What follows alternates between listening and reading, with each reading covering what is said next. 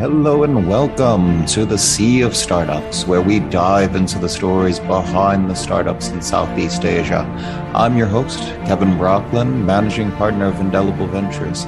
Now, if you're a founder or funder looking to learn more about what drives the startups in Southeast Asia, this podcast is for you.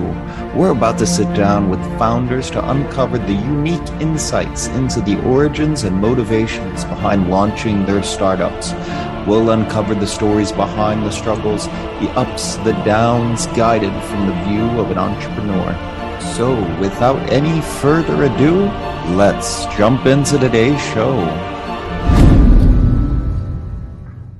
All right, my guest today is Kelvyn Chuah, the founder of SINEGY. For those of you who don't know, SINEGY is a digital asset exchange based in Malaysia and is one of only 4 registered with the local Securities Commission. Thank you very much for being here, Kelvyn. Thank you for having me, Kelvyn. Very nice to meet you in Penang last week. So thanks for having me.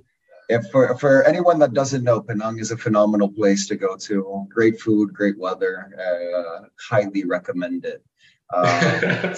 So Kelvyn, one of the things that I always ask every founder that I speak to is I'm always curious about the origin story. So take me back. You know, you're in the digital asset space. Yeah. How did you launch upon this endeavor? What was the initiation of the idea, and where did it start? Okay, so everything started early 2017. At that time, I was in a very different business, right? I was in boutique hospitality because Penang had just obtained the UNESCO listing in 2008. So there was obviously, we felt that there was actually a room to create boutique homestays, right? Heritage boutique hotels, etc. For people who want to experience the heritage side of Penang. So we started the first 5 boutique homestay in Penang. And it was quite amazing because when we first started, we would have MTV DJs staying with us, you know, and when these guys show up, we would be quite surprised. But also, I think if you go a little bit back, I was actually in New York. That was where I started my career. So I've had a pretty long career in capital markets. So I started working in Fleet Bank, which was eventually acquired by Bank of America. Mm-hmm. So I started working on the help desk, and then eventually moved my way up to become a trader and eventually a market maker for the bank. So I've always had that foundation in finance. And then when I came back from New York, this was when I was about 25, 26, a couple of high school friends of mine got together and wanted to start a software development business. So in total, there was four of us from the same high school. So 2 was in a way we funded the business, and the other 2 person ran the business. 5 years on, they decided that they all wanted to move on to their own thing, and eventually we all parted ways. So one of this guy that was involved in this software development company, it was called Omanware. He came to me in early 2017 and he said, I think this is a good time to start a crypto exchange. And I had heard about Bitcoin, but never really researched into it. So I thought, okay, let me, you know, I normally do like a morning runs before I start work anyway. So I said, okay, I'll just use the time that I spend on the treadmill to look up YouTube on what Bitcoin is.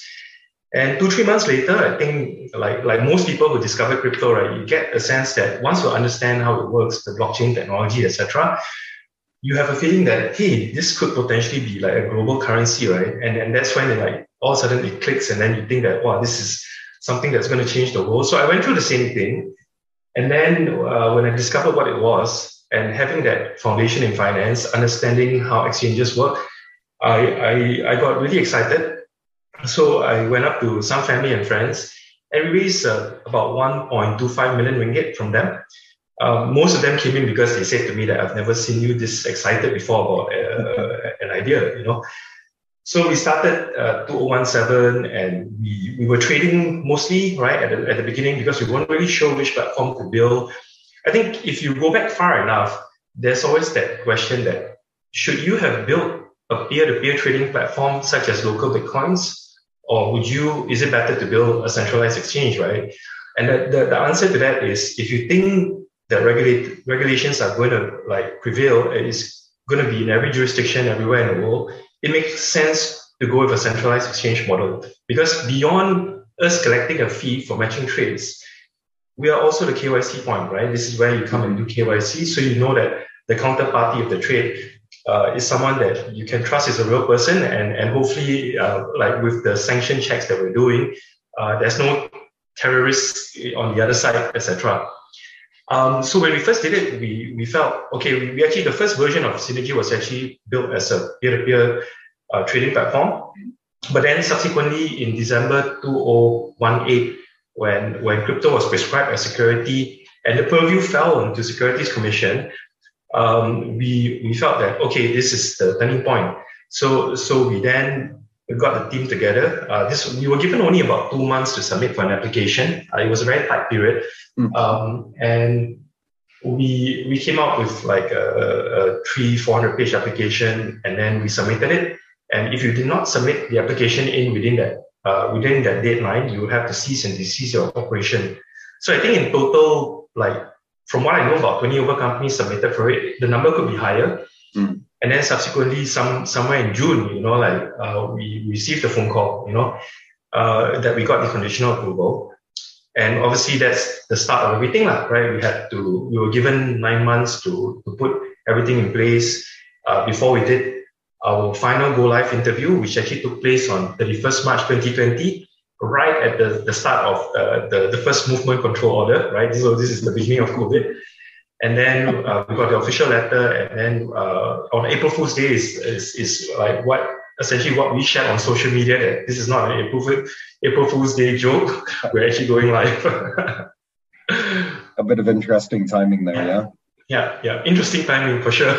Yeah. How was that process in the beginning with the regulatory environment? Because I imagine when, and I'm guessing at this, but most jurisdictions are still trying to figure out their regulations. You see new ones coming out of Singapore. The US is still trying to figure out theirs. Yeah. When in that beginning process, there's a bit of a learning curve for the regulators as well, because they're trying to figure out what's appropriate from a requirement standpoint as well. How was that process? Were the regulations fully formed, or how were those interactions with the operators in the space between the Securities Commission and yourself? I think with the Securities Commission, right, at least with the team that we dealt with, right, I'm not sure if you know, but there's been senior management changes at SC mid of this year, right? So chairman stepped down and a few other people left as well. So we were communicating more with the older team there. They were very progressive. They were very progressive to the point that I still remember when we started the business in mid 2017, one of the first meetings that I got was with the digital team at SC, and we started the business in July 2017. We reached out to them in August 2017, and they were kind enough to actually wanted to actually meet with us, right? And I went there not knowing like who I was going to meet, but it was a very formal session. There were quiz and teh taricks on the table, etc. And then when I left the meeting, I realized that these were all the important people there. So they obviously knew about the asset class. They knew that they knew about the potential, etc. But I think it wasn't the right time for them to start anything, And I think that was probably because cryptocurrency, think about that word, right? Cryptocurrency. So in Malaysia, we are a bit different compared to Singapore, when you have the Monetary Authority of Singapore, which sort of regulates everything. Mm-hmm. So in Malaysia, the Securities Commission sort of regulate things from a securities perspective, and then the central bank regulate currencies from a central bank perspective.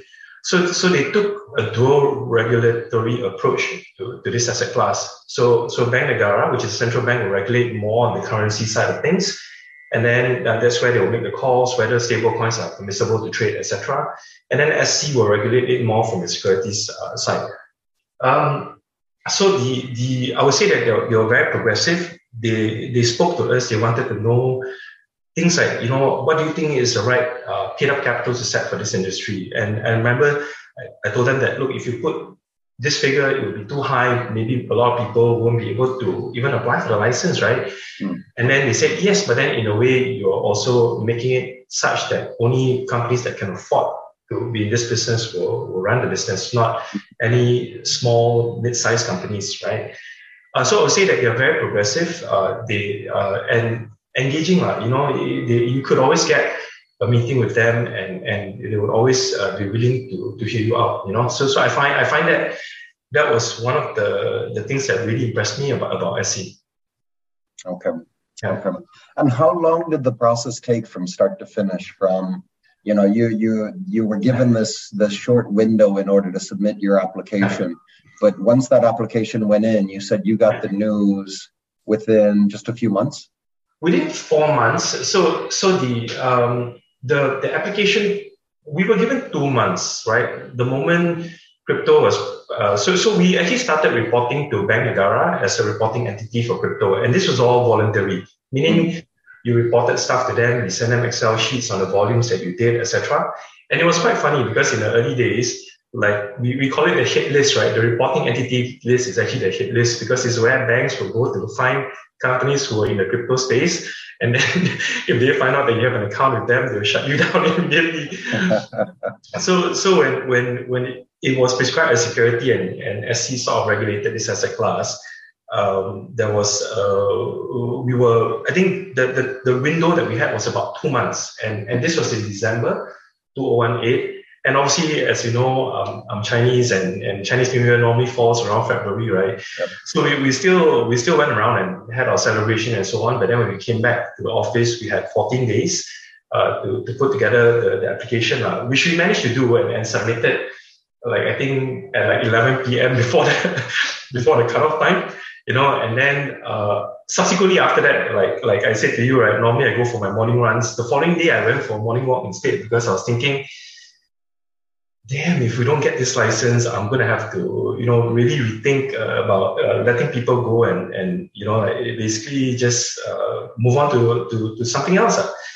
So 4 months later, somehow, thankfully, touch wood, fingers crossed, we got the phone call, Okay. Yeah. Okay. Have the regulations evolved much since that date as the knowledge base amongst the regulators, as there's been a lot of news within the crypto space as well that's kind of inspiring regulators to do more. How have you seen that impact your business and the regulations? So I think this year was clearly a very interesting year with what happened, starting with Terra Luna, right? The algorithmic stablecoin that obviously collapsed, and then it created that domino effect for hedge funds like 3 Arrows Capital, asset lending platform Celsius, and the most recent one was the most surprising for everyone, which is FTX. I think from the get-go, from the very beginning, SC was always very conservative about listing new tokens, etc. So on our platform, we currently have only Bitcoin and Ethereum, but the new tokens that are permissible to trade will be listed first quarter 2023. So if you think about it, right, by them being conservative on these things, it actually protected the retail market. I don't know many people personally who have exposure to Terra Luna. You definitely won't have exposure if you came through our platform. In terms of new models or what are the new things that they are doing, before I go into that, let me just point out that in Malaysia, the regulations are a bit different because we actually use a trustee, right? So a trustee is actually independent, they are third party, and at the same time, they're also regulated. If I remember correctly, I think the whole Malaysia, there's about 14 regulated trustees. So Maybank has their own trustee, MBank also have their own trustee, and then there are the smaller ones, right? So we use Universal Trustee, and we have to use them because one of the requirements to obtaining this registration to be a DEX was to keep client funds segregated.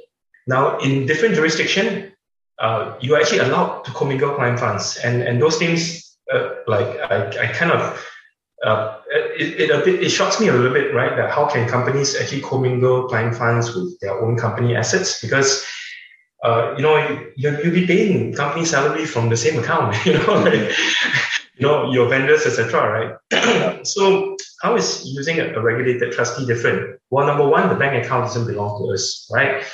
So the bank account that we use to pay staff salary, pay our rental, etc., that is actually Synergy's corporate account.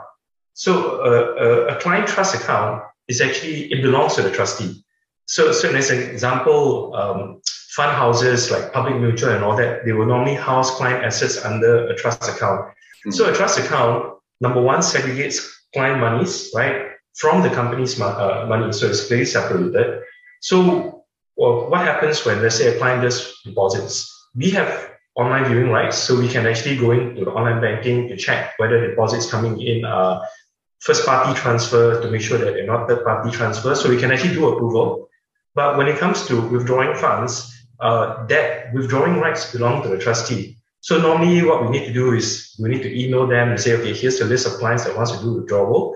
They'll go through the list and then say, okay, well, it doesn't look like there's any conflict here. These are all their clients. It's not Synergy to Synergy. Mm-hmm. And then after that, they'll approve it. So I think looking back, these clearly the controls that benefited the industry, and hopefully will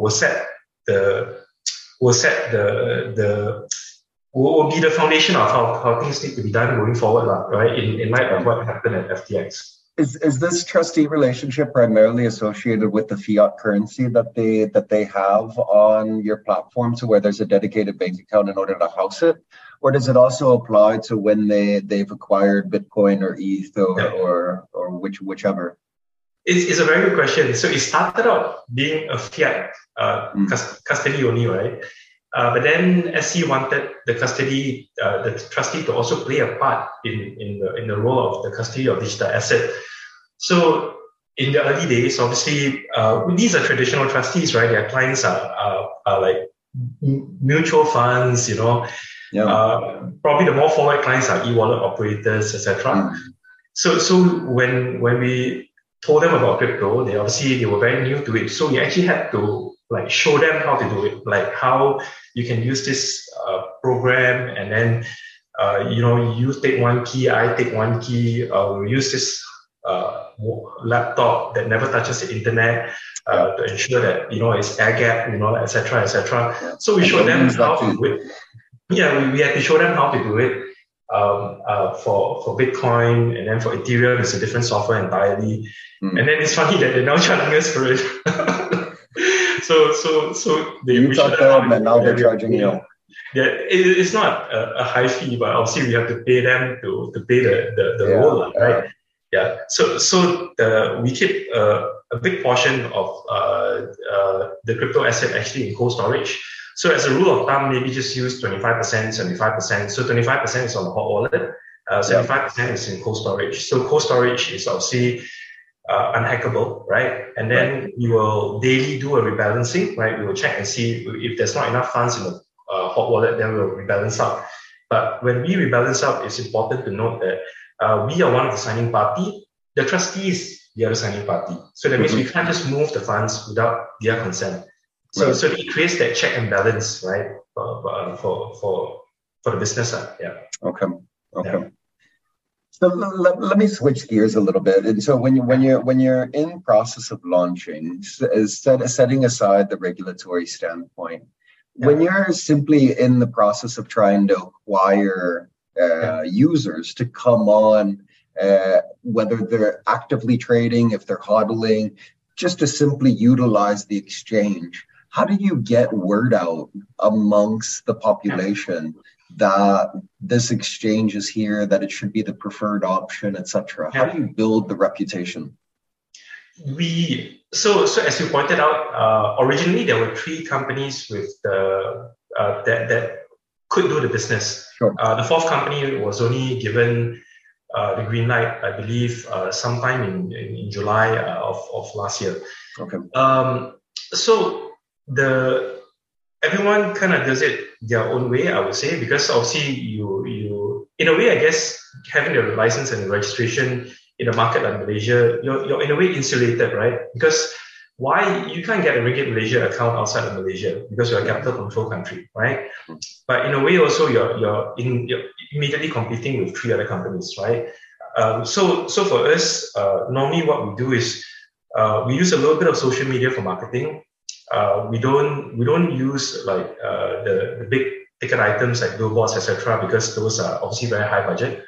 And we focus on partnerships, right? So we go out to people who are willing and willing to consider a partnership with us that has that client base, and then we get consent from the regulators to actually partner with them, and so far that's been a good angle for us, like essentially not going head on with the other players directly, focusing on a partnership that can bring us the user base. I'll give you an example.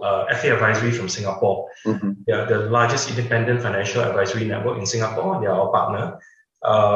A few months ago, we also got a partnership approved with UOB Kay Hian. So for those of you who don't know, UOB Kay Hian is Southeast Asia's largest brokerage. I think in Malaysia alone, they have over 100,000 trading accounts. So these are the areas that we focus on. True to our name, SINEGY. Yeah. Okay. Yeah. Do you find that the perception of the space has evolved? And I ask that because I remember the early days when I kind of went down the rabbit hole and got interested. Yeah.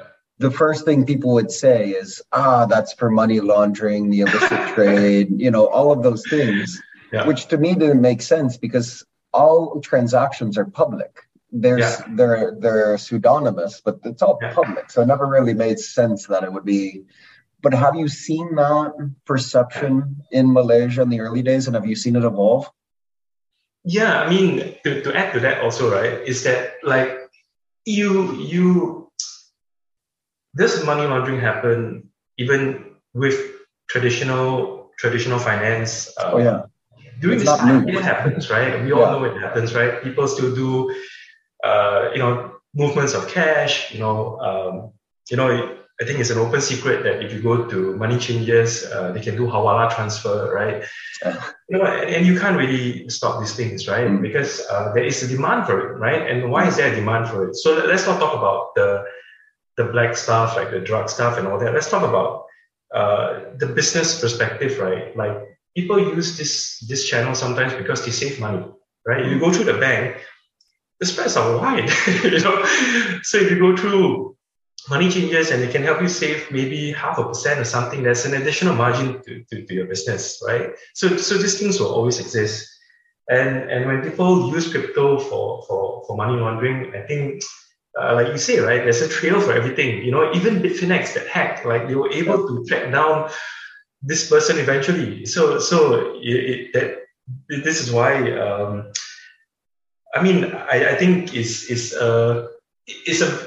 something that people always say, but if you think about the true potential of the business, maybe a part of it is that, but there's a huge part of the business that a lot of people from capital markets believe that maybe this is the new asset class, the blockchain technology that could power the future of capital markets, right? Because let's be honest, right? Why is this the only asset class that trades 24 hours a day and 7 days a week? Yeah.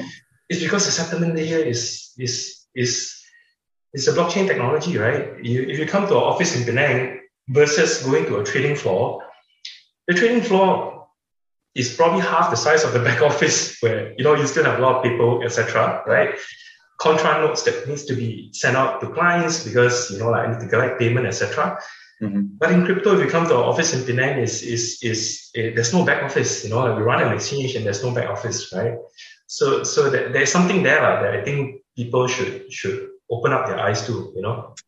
Yeah. I mean, a lot of that infrastructure has now become a public good because it is the blockchain. It is on chain. So it's really eliminated layers of middlemen to an extent. Yeah. Yeah, you're absolutely right. I think that is like the best way to actually describe this asset class, right? Because it is a decentralized asset class. No one controls it, And because of that, if you think about it, like even for an exchange such as us, because there's less intermediaries, there are things that we can do that we could never do in traditional finance. Like if you came to SINEGY and then you place a limit buy order, and someone sells to you, you actually earn a trading rebate. Why can't you do that using a traditional brokerage model? Because there's the brokerage that earns something, there's the clearinghouse that earns something, everybody earns something along the way. But in crypto, because it's a decentralized asset class, a lot of these intermediaries don't exist anymore. Yeah. Okay. So I'm curious, when you look at the space, what do you see as the biggest threats to broader adoption? Because I can't remember the statistic, but I want to say it's somewhere in like the single digits or maybe low double digits of population that is adopting. But when you look at like the risks towards broader adoption, what do you think is the biggest hurdles that the overall crypto space needs to overcome? I think we definitely the bad actors, definitely the bad actors, because you sort of like I'm in Penang, right? So I think we were at one point quite a hot spot for a lot of these Ponzi schemes, right? We call them money games, and a lot of these guys were using crypto as a transaction layer because it was easy to move things around without going through the banking channel. And when things like this happen, it sort of like create an association to Bitcoin. It's not. I mean, these guys use maybe, let's say, their own private token, private blockchain, etc. But the perception is that Bitcoin is like this, right? Bitcoin is like this, right? So we have to sort of go out there and re-educate the masses, right?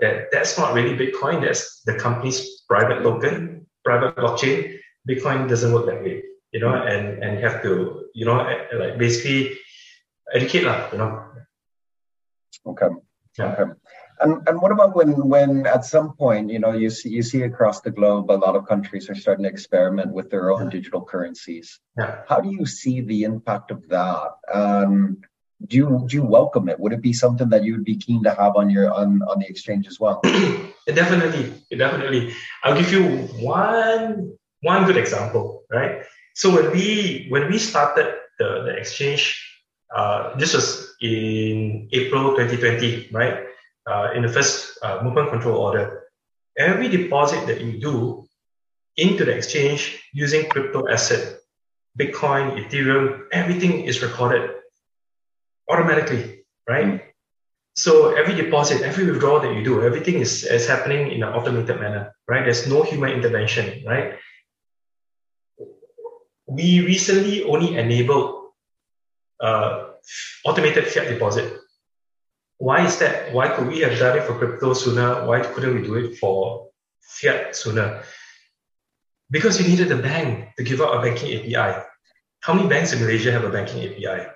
I mean, not many, and we were quite fortunate because we use UOB Bank, and they recently, I think last year, they announced that they were launching a banking API, and we were selected as one of the guinea pigs to test it out. So if you imagine if you have a CBDC in Malaysia that could, that I could use to send funds to you, etc. You don't need to wait for all the banks to come up with their banking API. You just use this new transaction layer, right? And this new transaction layer can be banking APIs out there, and be instant, having the record, which is immutable, etc. All these things, Okay. I wonder, and this might get a little bit wonky on the economics of it. But Malaysia has currency controls, so there's a number of restrictions that are in place in respect to the local currency. And you see it in many places in the world where they're quite sensitive around that, and part of it is because their policy tools, whether monetary policy or fiscal policy, they utilize the currency and those sort of levers. But when you talk about an international currency like a Bitcoin or an Ethereum that has no government affiliation, I've heard people make the argument that that eventually it could be seen as a threat to their power, and that one of the biggest risks is the potential for them to kind of regulate it out of existence. Yeah. Do you think that that's completely misplaced? I don't know whether or not we need to get too technical on it, but do you think that's a misplaced concern? I think there's room for both to exist, right? Meaning, you have there's room for both to exist. So for those people who still prefer to not have that sort of exposure, want to remain in the fiat channels, etc., they can continue to use that, right? Like for us, if you look at the data that we have on the exchange, the majority of people who buys crypto assets are early to mid-30s, right? So they're the millennials, right? And these guys are also the people who are very into gaming, they're into the metaverse thing, they're into NFTs and all these things. And maybe in their world, in the future, right, the fiat option will be an option that they may not want full exposure to. They may want to have some crypto exposure because they could use this maybe in the metaverse, etc., and it could have its own value and exist there, you know. So, and I think in terms of government stuff, like some people say it's a threat to the government and so on. I don't see that. I don't see that particularly so, only because, like, if the asset class continues to grow, right, and one day, like we're seeing it now, like 2 years ago, if you tried to talk to the CEO of a bank, crypto, sorry, no interest, right? Today he will at least meet you, and there are definitely initiatives coming, right? Certain with financial institutions that are working on something like a structured product, let's say, right? And these things will be a way for the masses to participate in an alternative asset class like crypto asset.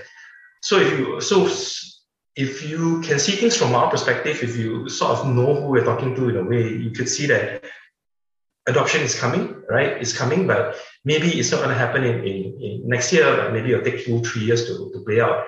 And eventually, when it grows big enough, then, you know, the ultimate institutional players such as a sovereign wealth fund will also get exposure to it. But at this stage, at this early stage, I think the foundations are still being put in place. Like, I think with what happened with FTX, obviously it's going to call into question a lot about how this custodian solution works, right? And then if you can solve this thing, then I think an asset manager will be more comfortable to actually to hold a position in crypto asset as well, right? Because I want to know that, like, if you're a fund manager, how do you tell your clients that money just went missing? It's not so straightforward, you know. You need to know that I've done what I could to ensure that the money could not have gone missing, you know. Like, all the check boxes have been ticked, you know, like. Yeah, I mean, part of it is kind of hard to understand. I mean, the FTX one is quite interesting because of the spider web of how things ended up playing out. The exchange by itself was actually very successful and very profitable. There was all this other stuff of related activities that got them into trouble and caused some of the bad behavior on their part. But because things happen on chain, I mean, the biggest challenge is the commingling of funds. Because if you're keeping separate wallets, separate keys for each individual account, it's all on chain. It can be done in a very transparent manner. Yeah, correct. It can be done in a transparent manner. So it's, you know, like, FTX was a good exchange. Like, they had good tech, you know. They had really good tech. In fact, I think after they filed for Chapter 11, and, you know, we had to go back to some of the other exchanges, the older exchanges that we were using. We felt that we went back in time, you know. They had good tech and they were making money. So I think the part that I'm still trying to figure out was, why did they have to do it this way, right? Because they were profitable. You know, eventually, if they needed to launch a $1 billion fund, they could have done it just given time. You know, like they didn't need to be. They just needed time, right? They would get there eventually. You know. Yeah. I mean, it. From my understanding of it, it's the other activities. It's the hedge fund arm that ended up accumulating losses, and then they just like when you end up digging yourself a hole and you try and get out of it, you end up digging it deeper and deeper. And the moment that tweet came out and there was the run on the bank and things just kind of, that house of cards just ended up collapsing. But the exchange was just kind of pulled down with it, even though it's actually doing pretty well. But it's. So you're right in a way, right? They should have let Alameda just like split it. And then FTX International would still be solvent, right? Just let Alameda, go down. Yeah. But it seems like the thing that got them into the trouble was that when Alameda started to end up having the trouble, that they took some of the customer funds to try and bail it out, hoping that they could end up making it back, which is where the whole Ponzi component seems to have played out. I guess still more information continues to come out in relation to what actually happened. So let's switch gears a little bit and talk about the future of SINEGY. So when currently you have Bitcoin and Ethereum as the sole assets that can be traded on the exchange, what do you see as the future? Does it open up to a broader range of assets, NFTs? There's a whole variety of tokens and so forth that are digital assets within the environment. What's the future for SINEGY? Well, definitely to list more tokens. I think based on what we suggested to the SC early last year, we hope that they would immediately have a blanket approval for the top 20 crypto assets to be listed on the local exchanges, excluding stablecoins, right? So like I mentioned earlier, stablecoins is under the purview of the central bank. And in order for them to protect the sovereignty of the Malaysian ringgit, they have decided to not allow stablecoins to be traded yet. I think when you say stablecoins and the central bank, it's referring to stablecoins that are priced to US dollar. Ringgit. Yes, priced to US dollar. So even like USDC is not permitted in Malaysia. You can trade it peer to peer. So if let's just say you wanted to buy 100 USDT from me, I have inventory, I can sell to you, right? Yeah. But you're not allowed to offer it on the exchange level. That means you can trade it amongst yourself peer to peer, but you can't actually offer it on an exchange, a regulated exchange such as us. So you can't find like USDT/MYR. It doesn't exist on any of the local exchanges. Yeah. Okay. Interesting. I was thinking at first whether or not like doing a stable coin that's focused on the ringgit. That one different because that one is sort of CBDC, right? The person who's issuing it will be the central bank. So that one, I'm sure if they do it, like it will gain mass adoption. Sure. I mean, to be honest with you, it's not a huge leap, and maybe I'm lacking on some of the technicalities, but to launch a CBDC is not a huge leap from some of the e-wallets because a lot of those transactions are settling virtually anyways. You're not transacting in physical cash, and so the necessary leap to go from one to the other doesn't seem as cavernous. It doesn't seem as wide. To accomplish that. Yeah, I mean, from an e-wallet perspective, it's actually like if I send you 100 ringgit through Touch and Go e-wallet, right? The money is actually not really transferred, right? It's just a database record that changed, right? Meaning now I got 100 more, I got 100 less. So if they replace that with, let's say MYRT, right, CBDC, it just means that it's not just a database record anymore. It's everything is recorded on the blockchain now, and anyone can see all the transactions between all the different wallets, etc. Yeah. I think the one thing that I've always heard people comment when it comes to CBDCs is it's on a blockchain, but it's a private blockchain owned by that's run by the government. So I've heard people kind of comment that a lot of the countries that were early adopters are also ones where their home currencies were not very stable. So you see it in hyperinflation markets of like far-flung like Zimbabwe, Venezuela, these sort of places. Yeah. And so it always raised the question of, would you put the faith into having the keys to and the control of a private blockchain to those same authorities? But yeah, I guess that's a whole nother rabbit hole that we could. It's a whole other. I mean, of course, if they can give some sort of like assurance, right, like FDIC insured, like that sort of thing, that is different. It would be interesting to see some of those components come into the space of insurance associated with the.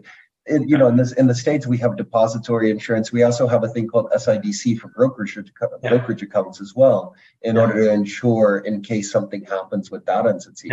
But I haven't really seen any, and maybe I'm just not keen to it. But I haven't really seen that level of innovation come into the crypto space as of yet.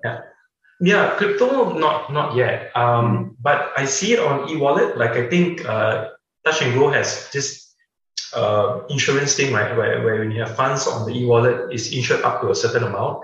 So in crypto, I think eventually it will come, right? Like I think BitGo, right, as one of the big wallet and custodian in California, they have insurance up to I think 100 million of client assets by Lloyd's of London.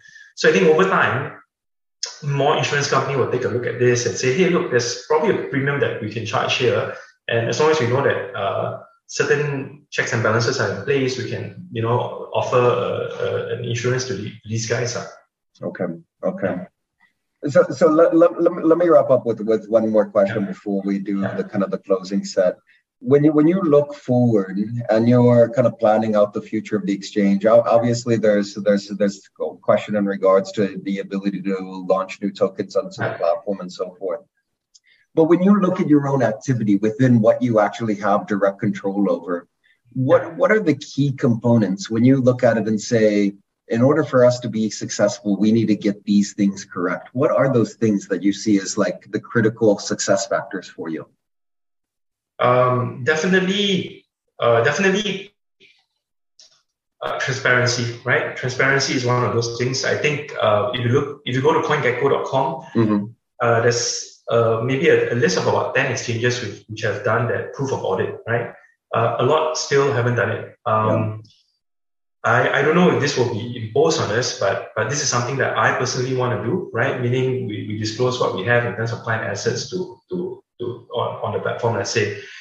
The thing is this though, I mean, there's always going to, you disclose that, you're also telling people like how big you are or how small you are, So it benefits the international players which have large user base, right?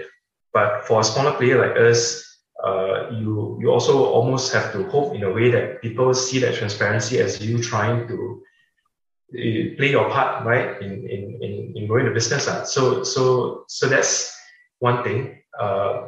And yeah, I mean, transparency is definitely one of them. Yeah. Okay.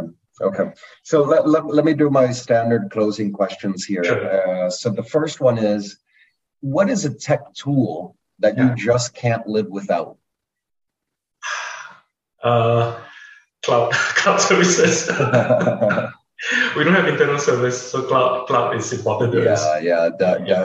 Definitely. Last question here. So if you were to talk to another founder that's just getting started out, and maybe in the crypto space, maybe in a different space, but they're just getting started out, what is the biggest piece of advice that you could offer another founder? Be very lean. Be very, very lean. Because I think in the world of startups, right, an idea is 1%. The work is actually 99%. So you will be, if you're not lean enough, you can't. You won't have the runway to succeed, right? So look at the successful companies in the space. People like CoinGecko, Bobby Ong have always stressed, right? You got to bootstrap. You got to be lean. This is one way to withstand this industry, right? Because we're not in Silicon Valley, so you're not going to get a billion dollar check from Anderson Horowitz, etc. You're in Malaysia, so you have to be realistic about that. And also, I think if you choose to be in a forward space like crypto, there's a lot of like ups and downs, right? Because it's evolving very quickly. right? So if you're in crypto, you have to be prepared for that ups and downs because it evolves very quickly. In probably other fintech, insurtech, etc., you won't have this sort of volatility, or it will be more stable. Yeah. Yeah, I like the aspect of the idea is 1%. Because so many folks kind of fall into this aspect of like they ruminate on the idea for so long, but it's the execution. And the only way that you can execute is being lean and making sure that you're getting solid ROI on the resources that you're putting into it. Because like you said, we're in Malaysia right here. And so it's not the huge pockets. Although I hope Mark Andreessen and Chris Dixon and those guys are listening in here and saying, maybe we should be putting billions of capital into come here. Yeah. There are. I mean, if you need to set up something this part of the world, we are exactly halfway across the world, right? So this is make Malaysia the hub, right? We have progressive regulators, we have affordable workforce, which is multilingual, and it's a great place to live. I mean, it's a great place to live. And where you're at in Penang has probably some of the best food that you can imagine. Yeah. Good street food. Yeah, exactly. Awesome, Kelvyn. This has been a fantastic conversation. We dug into a lot of material here. I really appreciate you taking the time. Don't mention. Thanks for having me again, Kelvyn. Yeah. Thank you so much. Yeah. Thank you. Yeah.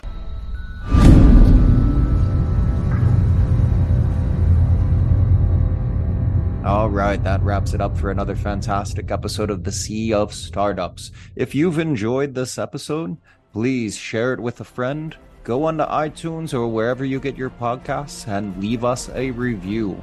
It's the best way for us to get discovered and to have these startup stories reach a broader audience. If you have any suggestions or would like to get in touch, you can email me at kevin@indelible.vc. As always, I'm your host, Kevin Brockland from Indelible Ventures, and this is The Sea of Startups.